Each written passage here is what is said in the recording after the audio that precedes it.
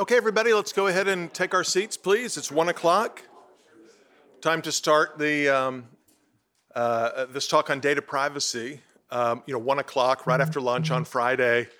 People are starting to run out of steam, but I'm so glad to be able to hang out with you guys this week and had a lot of great conversations, and I can sense the energy level is still really high, even though we're in the afternoon of almost the last day of the conference.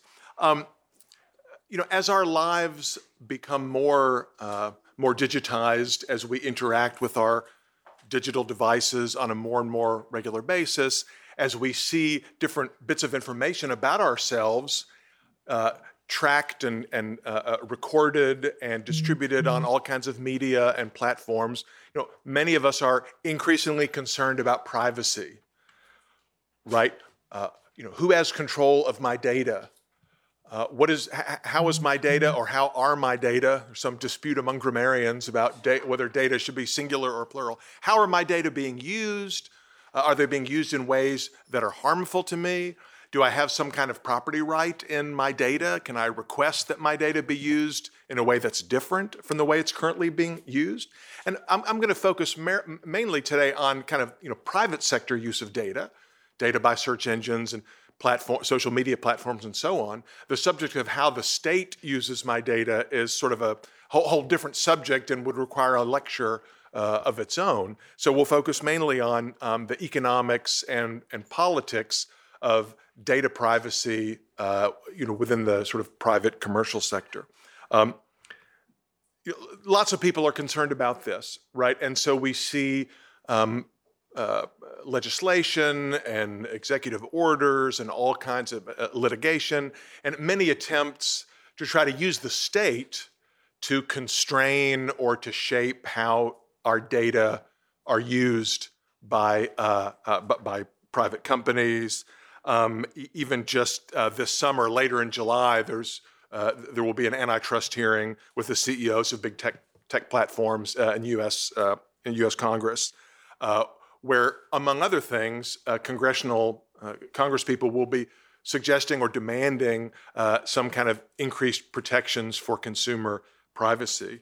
A lot of you are probably familiar with the way the Europeans do it, the GDPR as it's called. I'll talk a little bit more about that later. But if you're like me, you've noticed, even just in the last 2 to 3 years, the number of clicks you have to go through to get to read a web page, the number of places you have to indicate your consent to cookies and so forth.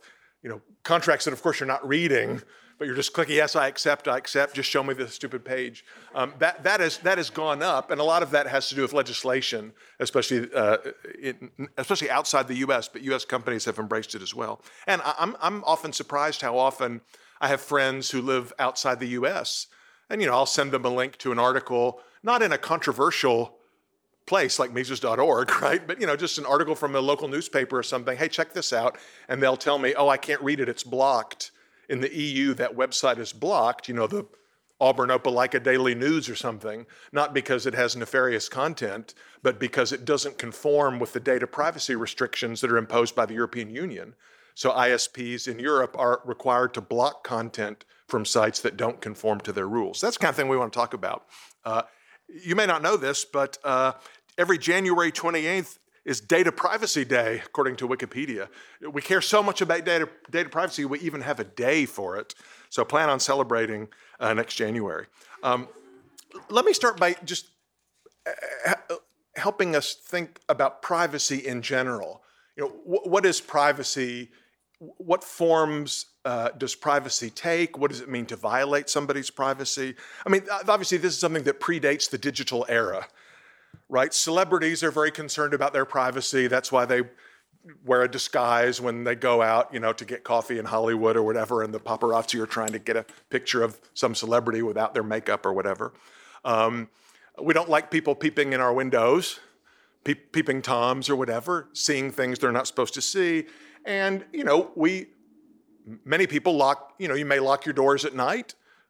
You may have a safe or a briefcase or a suitcase with a lock on it, right? So, the idea that people want to prevent certain kinds of information from falling into the wrong hands is, of course, something that long predates the digital era. At the same time, privacy is kind of an abstraction.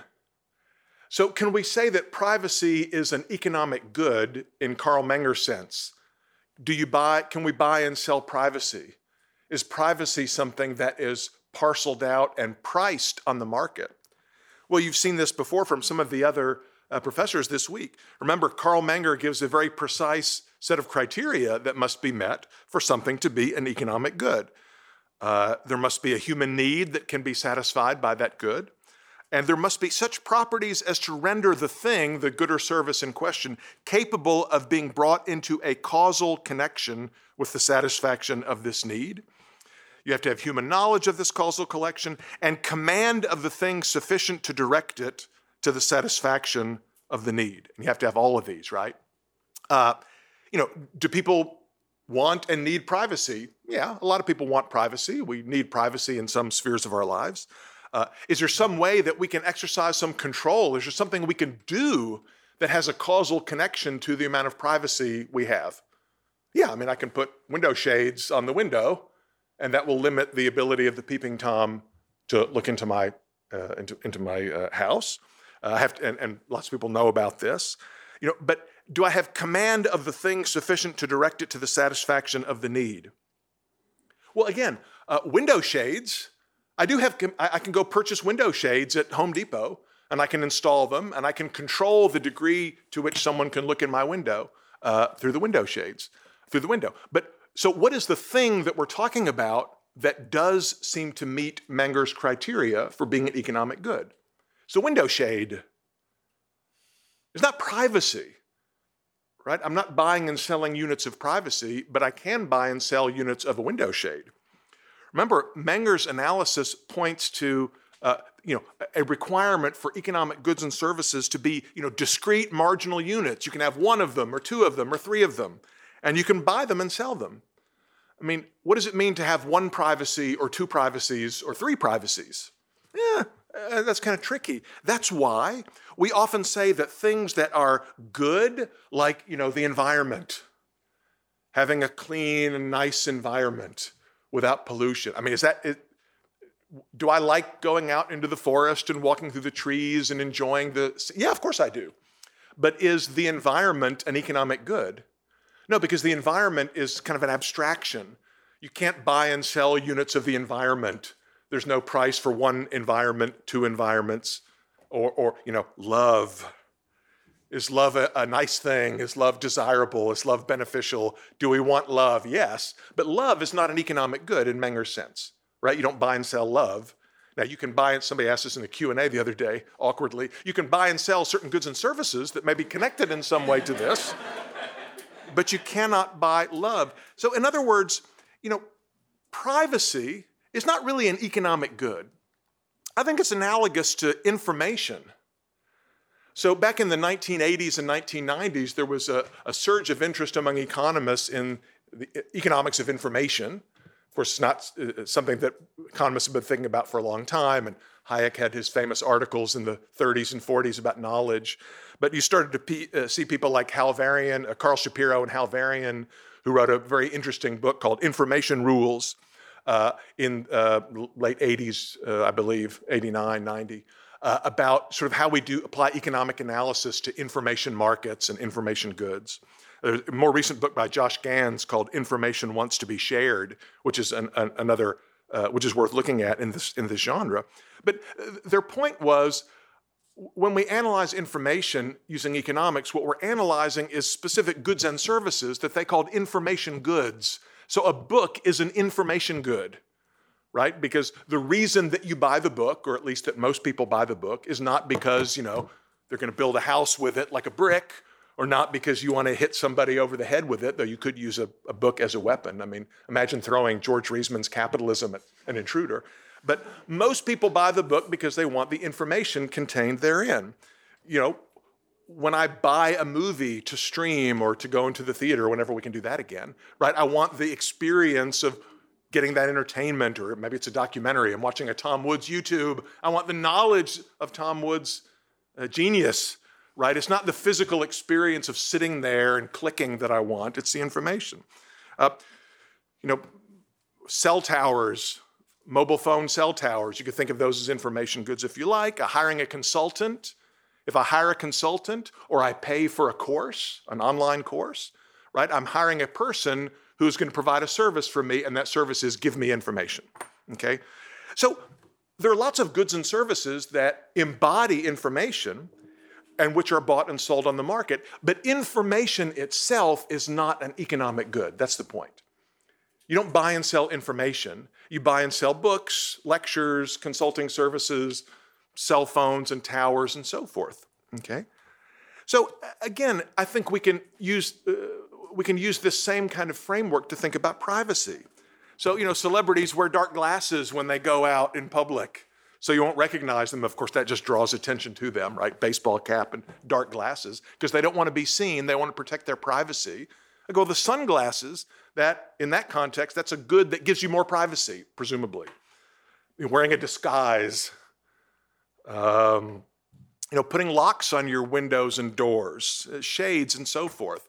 Putting a tall fence around your property so people can't see into your backyard. Those are goods and services.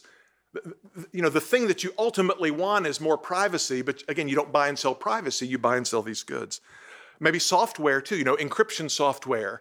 Think of that as a privacy good. You can install, you know, depending on your browser, Chrome or whatever, will block certain cookies and prevent pop-ups from coming up, and you can limit the amount of data that gets transmitted to third parties, sometimes with extra software.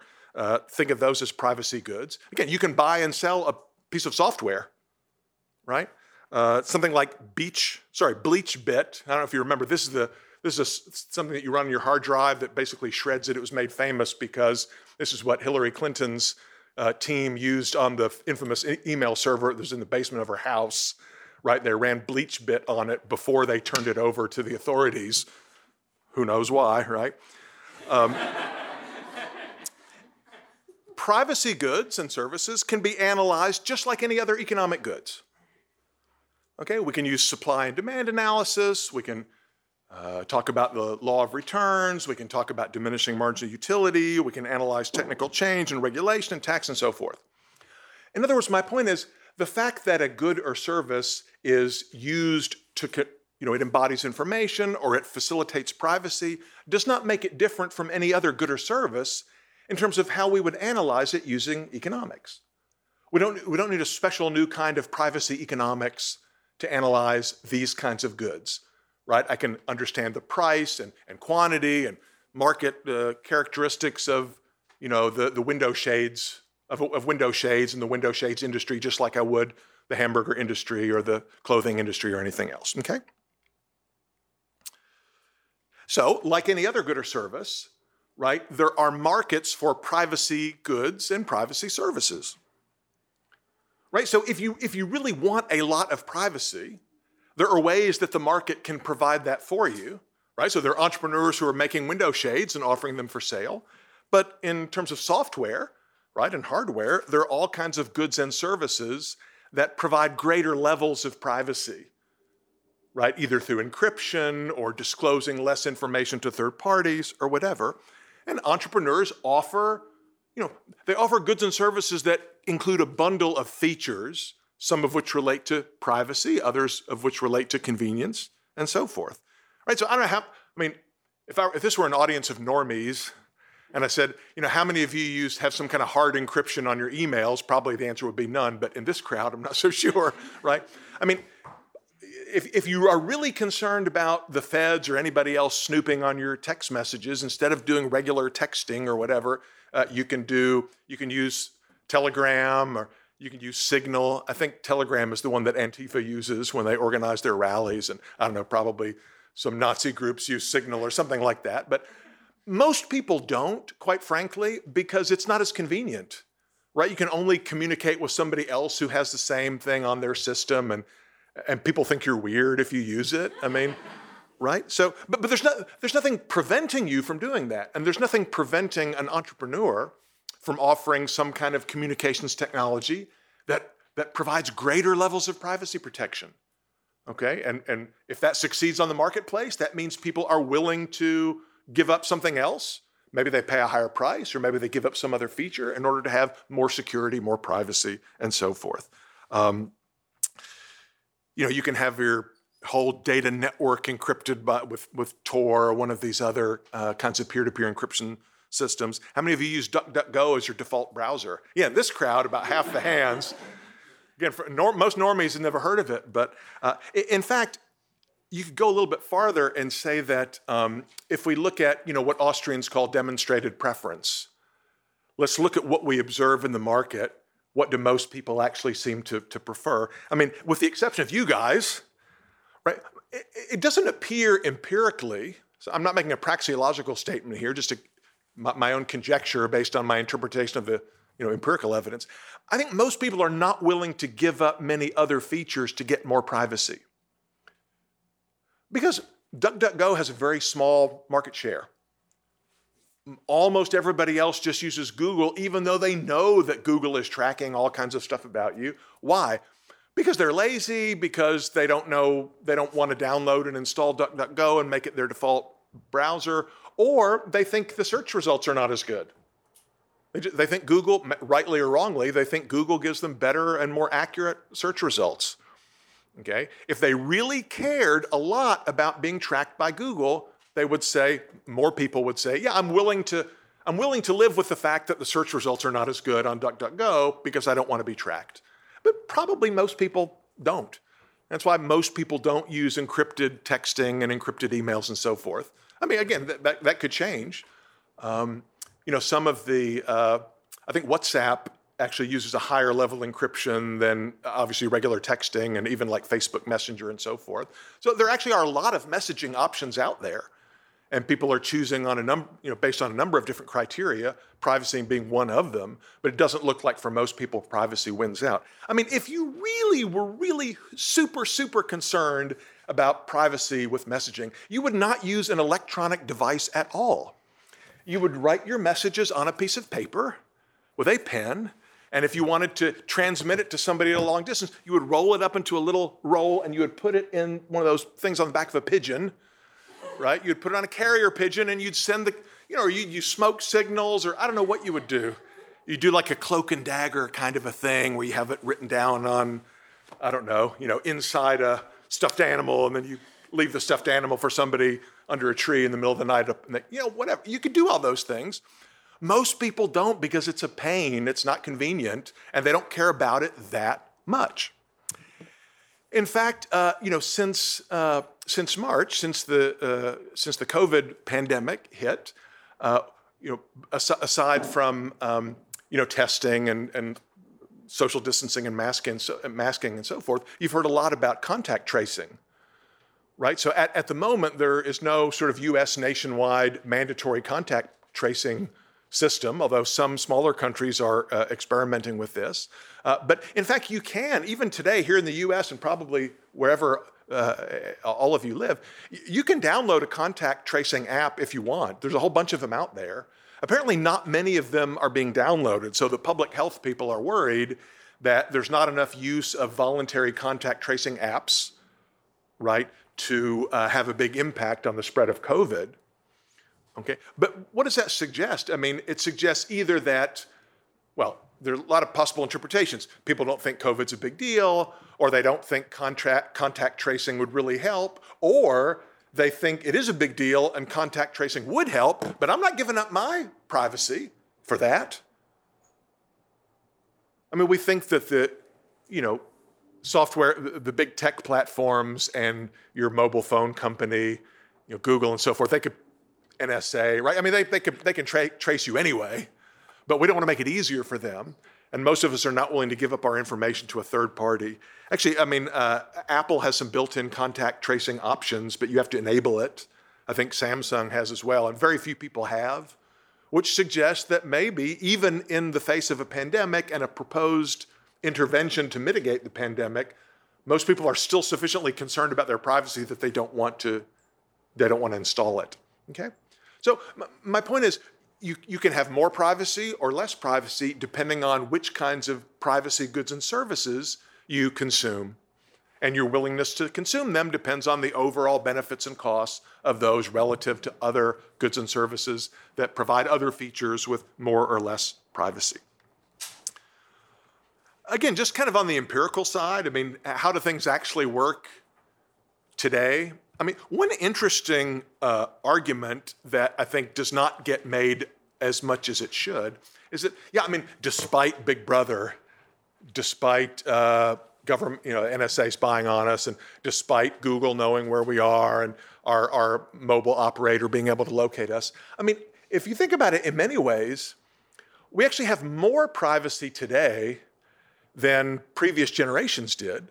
Because think of all the things that you can do, from the privacy of your own home. You can order stuff on Amazon and it comes to your house in a brown box, and your neighbors do not know what is in that box.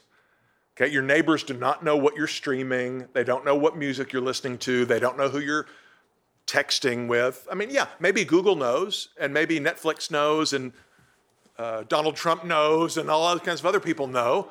But I mean, your neighbors don't, and your employer probably doesn't, and your friends at school, your grandmother. In the old days, it was much harder to keep those things private, especially if you live in a small community. I mean, people see you going around. If you want to go buy some suspicious thing, you got to go buy it, and anybody who sees you walking into that store knows what you're buying. That's not the case anymore. If you don't believe me, back.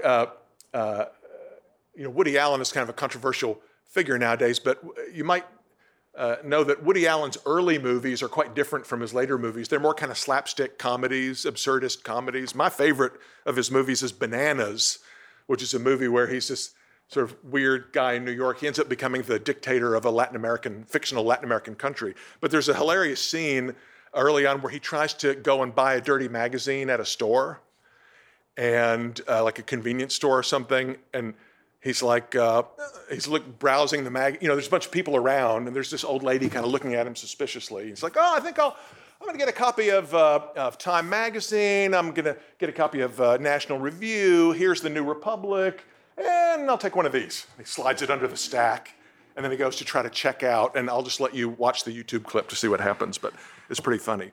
So in fact, we do have quite a bit of privacy. And we have options to consume even more privacy if we really want, okay? Also, it's easy to say, gosh, I hate it that Google knows so much about me. I hate how much Amazon knows about me, and I hate how much Netflix knows about me, and I hate how much AT&T or Verizon or whoever knows about me. But again, keep in mind, why do those tech platforms want to know so much about you? What is it they want to do to you? Right? I mean, if it's the NSA, maybe they want to shoot a missile at you. But what the private tech platforms want to do is sell you stuff. Right? They want to get you to buy stuff. They want you to make sure you are aware of things that you might want to buy that are available for sale that you otherwise wouldn't know about. Another way to say it, a more sort of technical way to say it, is these kind of platforms that collect a lot of information on sellers and on buyers allow for a much more efficient matching of buyers and sellers than would otherwise be the case. I mean, I remember it used to creep me out. Amazon has been selling books, for 20 years? But I remember the first time I realized that when I went to the homepage of Amazon.com on my computer, maybe you guys don't do that anymore, you just do it on your mobile, but when you go to Amazon, I guess on your mobile too, the things that are advertised on the front page are customized for you. It's like when I first realized that, at first I thought, man, that's really creepy. Hi, Peter, we think you might like this. Like, well, you don't know me as well as you think you do, and no way I'd want that. But of course, that allows me to find things that maybe I actually would want to buy that in the old way of doing business, there would have been no way. I get millions and millions of books. What are the chances I would find a book that I really like? And I can go to, people who bought X also bought Y, and I can browse through those things. And quite often I'll find stuff I'm interested in that I otherwise wouldn't be. I mean, occasionally it's pretty funny. I'll be on there. So you may also be interested in, and it's got like one of my books. And I think I'm totally not interested in that. No, not at all.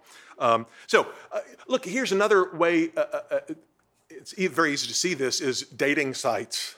I don't know how many of you have tried, an online dating platform, but I guess I'm old enough. I was already happily married before dating sites came online. But back in my day, how do you meet people how do you meet potential marriage partners or whatever? Well, you go to the singles bar, or a friend introduces you to somebody, or you meet somebody at work or whatever. I actually met my wife at a Mises Institute event, but that's neither here nor there. It's not easy to meet people. And they say, I haven't tried it, but they say it is easier to meet people now on dating sites, and maybe it doesn't always work out well. But the whole idea of matching, you fill out a profile and they fill out a profile and you upload your picture, and I guess a lot of people lie and make stuff up. But anyway, in principle, the algorithm can kind of match you up based on your likes. But by the way, you probably know this, but the fastest growing social media platform today is TikTok. By far, TikTok has exploded in terms of market share. And one of the things about, TikTok is, in many ways, it's a weird platform. It's much more restricted and limited. I don't know if you've used it, than Twitter or Facebook or Instagram or whatever, because all you can do is upload goofy little short videos. It also doesn't have the concept of like a friends list. So whatever you post is available to anybody in the world.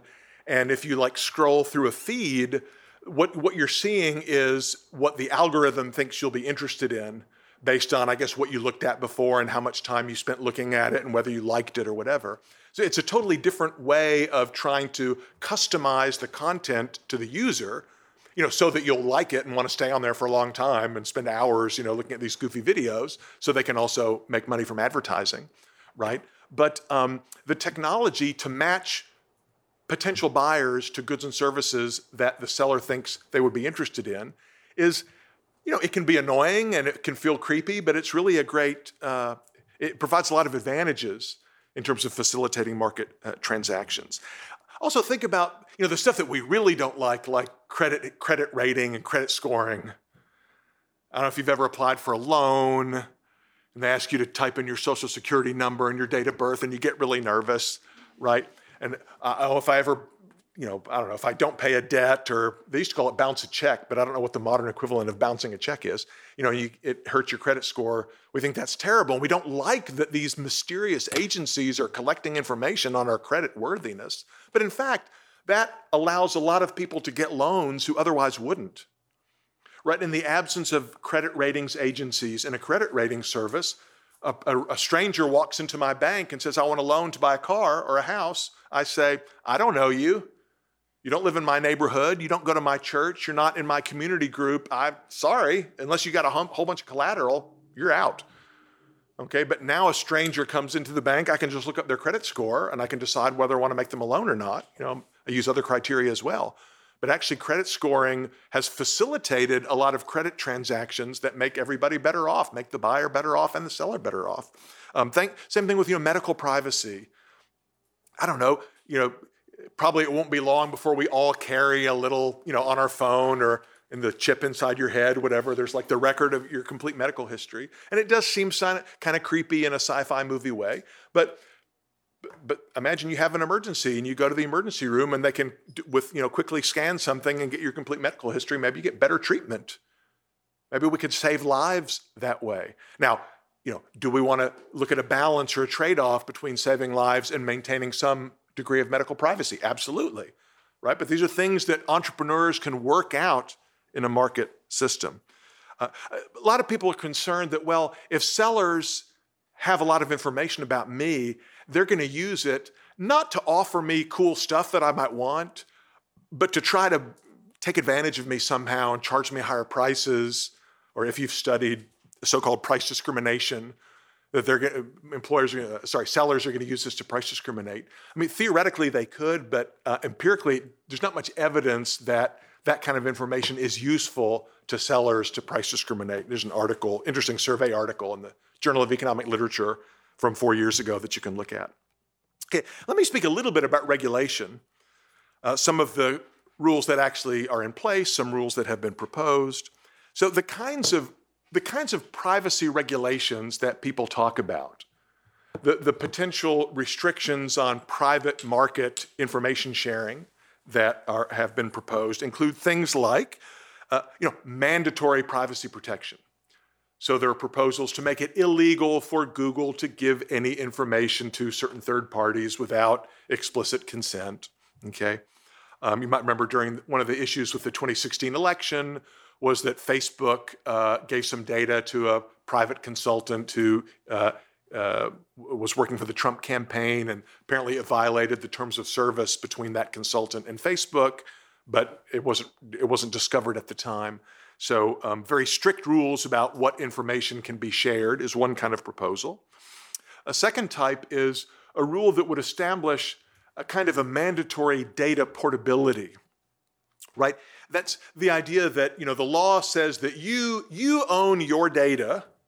So, if you've been on Twitter for a long time and you decide, like some people are doing, I hate Twitter, I'm switching to Parler or Gab or some other social media platform, it should be possible for me to go into my profile on Twitter and click somewhere and extract the file that consists of all of my posts I've ever made and all my likes and comments or whatever. I should be able to extract that onto a USB and then, download that data to my device.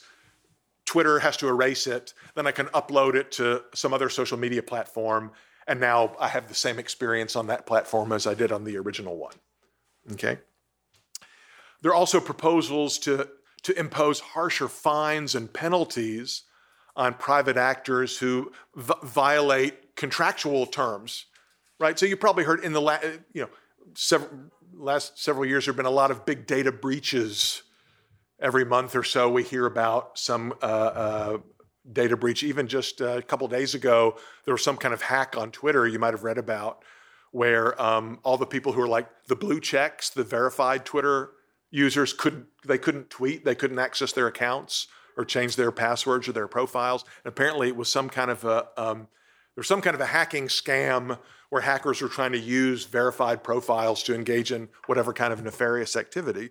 So people say, well, Twitter should pay a huge fine, or people should go to jail or whatever for violating user privacy. Or sometimes you hear about a store, this happened to Target, the big retailer a couple years ago, where some hackers stole a bunch of people's credit card data or whatever. Right there we could ask ourselves just kind of a procedural question.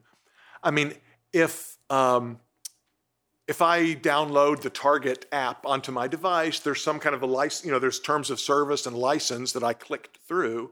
If that specifies that Target will not reveal my credit card numbers to Ukrainian hackers, and they do, well, then I would potentially have a civil breach of contract case against Target. So one response to a lot of this is to say, well, look, if all we're talking about is contractual violations, the user has a contract with the provider that says you won't give my data to X and you did anyway, well, then I can sue you for breach of contract. And maybe a bunch of us could get together and file a class action suit or something along those lines. It's not obvious that we need legislation. We don't necessarily need positive law, as Judge Napolitano would say. We can use the common law or natural law remedies for these kinds of things. I'm going to come back to that point later because I actually think it's important. If you think of these kinds of restrictions or these proposed regulations, all of them could potentially provide some benefits to users, but could also impose some significant costs. What do I mean? Well, again, imagine a rule that says my data has got to be portable. Twitter, Facebook, Instagram, TikTok, whoever, they've got to have some way to let me extract all my data and import it to another platform. How is that actually going to work from a technical point of view? You'd need some kind of universal database format that all kinds of different social media platforms are compatible with. What would the columns be in that data set? What would the fields be? Because different platforms have different forms of interaction. If you think about it too hard, it's not even clear what that would mean. How would you implement such a thing? Because, my data on Twitter, for example, is a record of my interactions with people on Twitter. It's what I posted, what I commented on, who commented on my thing. There's no way I could extract that and put it on another platform and have it work or be meaningful. So if data portability were mandatory, what that would likely mean is that social media platforms and any other kind of entity that uses data on customers, they would have to limit what they collect, and they'd have to organize it in some kind of a form that makes it super portable. And that means that they probably wouldn't collect most of the stuff they currently collect that makes their product work the way it works. So you'd have platforms and e-commerce sites that don't work very well. You could not get personalized recommendations, or you couldn't have an algorithmic feed like on TikTok, or even Facebook does that too. Or you wouldn't be allowed to comment and like on other people's stuff because that wouldn't be portable. So you'd probably have a lower quality product. I mean, again, if people really care about privacy, some entrepreneur can offer a strictly limited kind of a platform with complete data portability. You can have it whenever you want it, but it probably wouldn't be very good. And the fact that there isn't one like that on the market now suggests that not very many people really would want that. If you ban, cookies and third-party ads, that's another big one people complain about. Okay, how in the heck are these platforms going to make money? Okay, we're already grumbling now about streaming.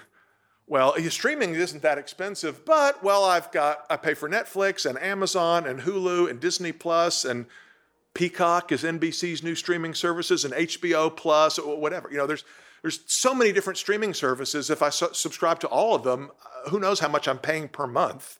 That's why mostly people just cheat and share their friends' login credentials, right? But if they were able to crack down on that somehow, imagine that all your social media platforms are like that. How much do you pay to use Instagram? $0. How much do you pay to use Twitter or Facebook? $0. How much do you pay to do a Google search? $0. Imagine that it were not possible for companies like Google to use their current business model where revenues are generated from advertisements. Would it even be profitable to operate a search engine? Maybe there'd be some kind of micropayments technology where you pay a fraction of a penny or you pay in Zimbabwe dollars or something, whenever you're doing a search. But it's just a huge, complicated mess. Nobody likes ads. I saw a cartoon the other day of, it was like Satan in hell with the flames and guys coming in, and Satan says, "Oh, you're the one who invented the double ads on YouTube. We love you down here," okay? Nobody likes that, but would you rather have to pay for everything and not have any ads? I don't know, maybe you would. The other thing, I already talked about the GDPR, this EU rule. Not only is it extremely annoying, but there's a lot of evidence now that these kinds of rules, what sorts of tech companies are most likely to be able to comply with complicated government mandates about privacy rules? The little startups? No, the big guys. And in fact, the large dominant social media platforms have increased their market shares in Europe following the passage of these kind of data privacy rules. That's why you often see, when Mark Zuckerberg goes to the Hill, he's not making an articulate case for the free market, right? He's saying, we're worried about privacy at Facebook too. We think the government should impose stricter privacy regulations. That's, the argument of so-called, raising your rival's costs. They're trying to make it harder for smaller, more innovative, newer firms to compete by asking the government to impose regulations that Facebook can more easily meet than a smaller competitor. Okay, I want to say a few words before we wrap up about the most fun topic to argue about these days in this realm, and that is the infamous Section 230 of the Communications Decency Act. Now, I'm going to get a little bit into the weeds here, but you'll see there's kind of a method to my madness for those of you who have not gotten into this yet. But, everybody knows, right? What does Trump call the major media companies? Fake news. Trump says Twitter is fake news, right? People on the left and right, but increasingly now on the right, complain that the Twitter and Facebook and Google and so forth, they engage in censorship. It's not technically censorship, right? Because censorship typically refers to government restrictions. But they say Twitter will ban or shadow ban conservatives. started out, people started talking about this when Alex Jones got banned from all this platforms, and you can find your own favorite example. So this is where a lot of people are leaving, right? People are leaving Twitter. In fact, if you search the hashtag Twexit, which ironically you can find on Twitter, right? You can get accounts of all people who are saying, I'm deleting my Twitter account, and like Ted Cruz, I'm going to Parler or some other platform, because Twitter discriminates against conservatives, and probably libertarians too, right? And that Google does the same thing, that their algorithm is built so that if you're searching for not something to buy, but you want to learn about, the U.S. Civil War, it doesn't put Tom DiLorenzo's books or Tom Woods' books near the top. It artificially puts them at the bottom for purely ideological reasons.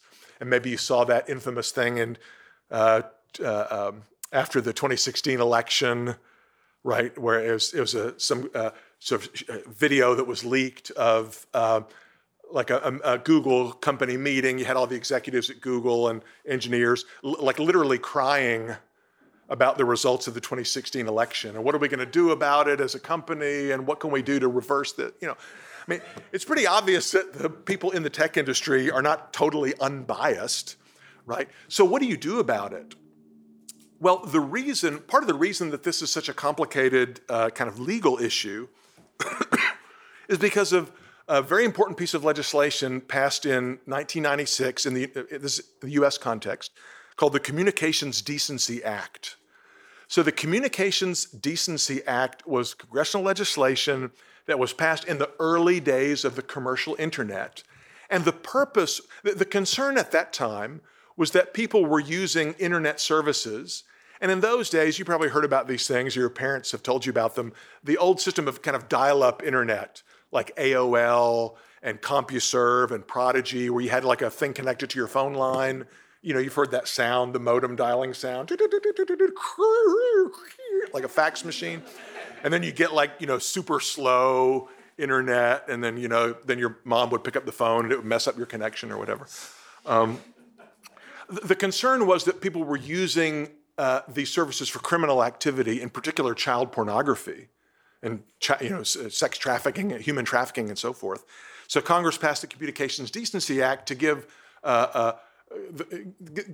government officials more tools to crack down on people who were using these technologies for illegal gain. But there was an important carve-out that the issue was, well, if I go on to one of these services like America Online or Prodigy was another famous one, and I post something illegal, can the victim, and then I harm someone, can that person sue the platform? Can they sue AOL for allowing me to post something harmful, or can they just come after me? And there were actually some pretty famous cases along these lines. There was one case where, there were a couple of cases where courts ruled that the service provider was not liable because they didn't really have control over the content. They were just a neutral platform where people could post things. But there was a case against Prodigy where the court ruled that Prodigy was liable for something that one of its users had posted in a chat room. So there's a lot of uncertainty about how this would work, and these internet companies were asking the government for some clear and consistent rules so they would know what to do, how to build out their networks. So the Communications Decency Act included a now infamous part, Section 230,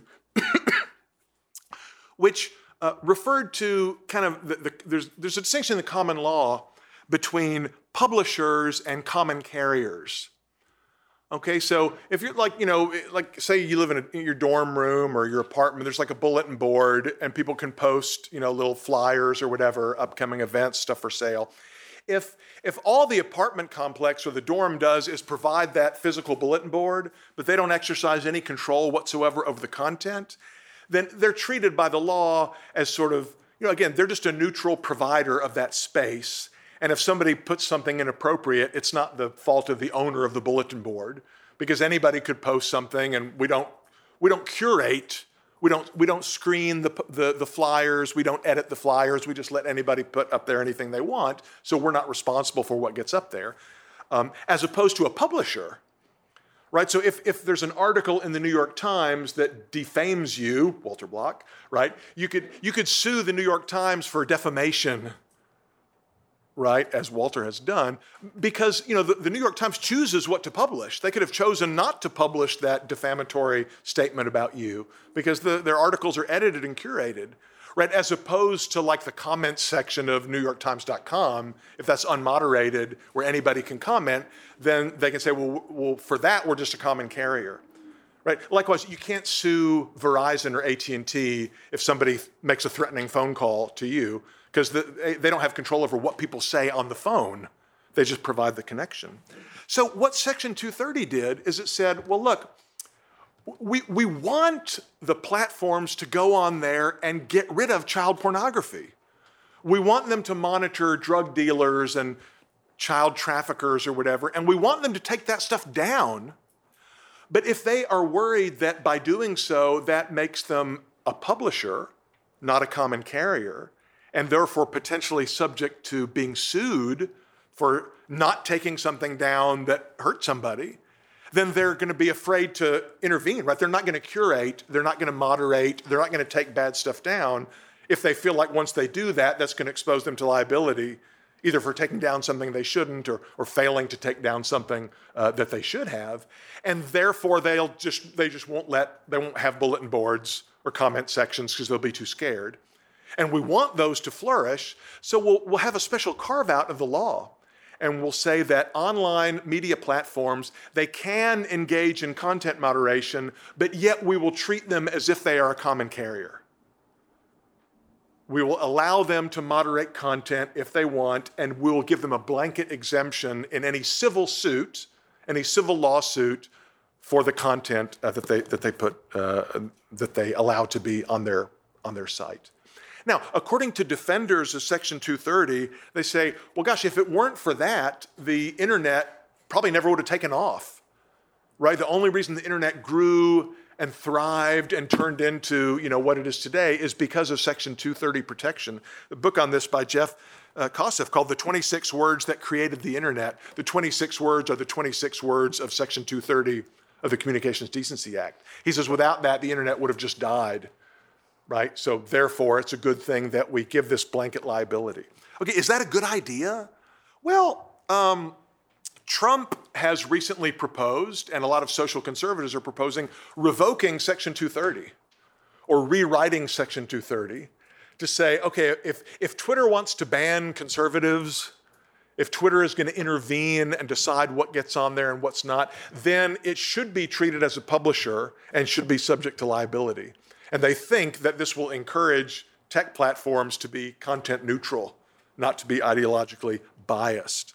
It's kind of like these old net neutrality debates, or like, the electric company is not supposed to shut off your electricity because you're running a libertarian website, right? They're supposed to be neutral with regard to how you use the electricity. Well, according to Trump and Josh Hawley and people like that, Twitter and Facebook and Instagram should be required by law to be ideologically neutral. Now, there's the counter to that you see from like the Electronic Freedom Foundation and some other, even some kind of Washington libertarian groups. No, that's wrong. These are private companies and they can do whatever they want. They can moderate or not moderate. They can't censor because only the government can censor. That's true. I wrote a little thing on Mises.org not too long ago trying to tease this out. And I said, well, I guess my position is, it's sort of closer to the EFF position, but with some caveats, right? I mean, so yeah, it's certainly true. Twitter is a private company, and Twitter should be able to do what it wants, right? Yet at the same time, it's very weird to have federal legislation that basically throws out the natural law or common law notion of liability for speech and so forth. Right, so in fact, you really don't need some legislation like the CDA or Section 230 or the rest of the CDA either. We should just let this be handled by the common law, by the court system, right? Let social media platforms do whatever they want, but let them be subject to liability if they violate the contract or the terms of service, if they engage in some behavior that violates rights, violates the NAP, right? As to the argument Whenever I say this to my libertarian friends, my sort of Washington, D.C. libertarian friends, they say, oh, but if we did that, then it would just be too costly to run a social media platform. They would just all go bankrupt. To which I say, well, maybe. I mean, we'd have to run that experiment to see if that's really true. But if it hurts internet companies, so what? I mean, the purpose of the law is not to benefit a particular industry or to make a certain product more profitable than it otherwise would be. It's to protect rights. And we should have the same legal framework that we would have in any context, regardless of what impact it has on companies. And of course, it's ridiculous for the government to try to regulate content neutrality. That just doesn't make any sense. I would remove the GDPR and repeal the CDA and repeal all government restrictions or regulations related to privacy and liability. Let this be handled by the courts, by the common law, as it always would. Okay, so I'm already over my time, but I guess sort of, I also want to just close by saying, from a sort of political, philosophical point of view, I think the idea of owning your data is fundamentally flawed. I don't think you can own your data because data are not ownable. Okay, data are not property. Because if you think about it, you say, well, I want to own my data on Twitter. What does that mean? My data on Twitter is the electronic record of a bunch of interactions between myself and Twitter and other people who liked and commented on my stuff and on whose stuff I liked and commented. I didn't create it. It was co-created by the actions of all of these different parties. Nobody owns it. It's not an ownable thing. You don't own your data, so let's stop talking about how I get to keep my data. It doesn't make sense. And it's kind of the same thing with privacy. This is a very Blockian kind of point. So remember, it's like what Walter says about reputation. He says, you don't own your reputation because my reputation is what Leith thinks of me and what Lucas thinks of me and what Karis thinks of me. My reputation is beliefs in your minds. So of course I can't own your minds. Right? Likewise, I can respect someone's privacy or I can try to look through their window and not respect their privacy, but I can't steal their privacy. I can't take your privacy because privacy is not a thing that can be taken or stolen. Okay? Sorry for running over and thank you.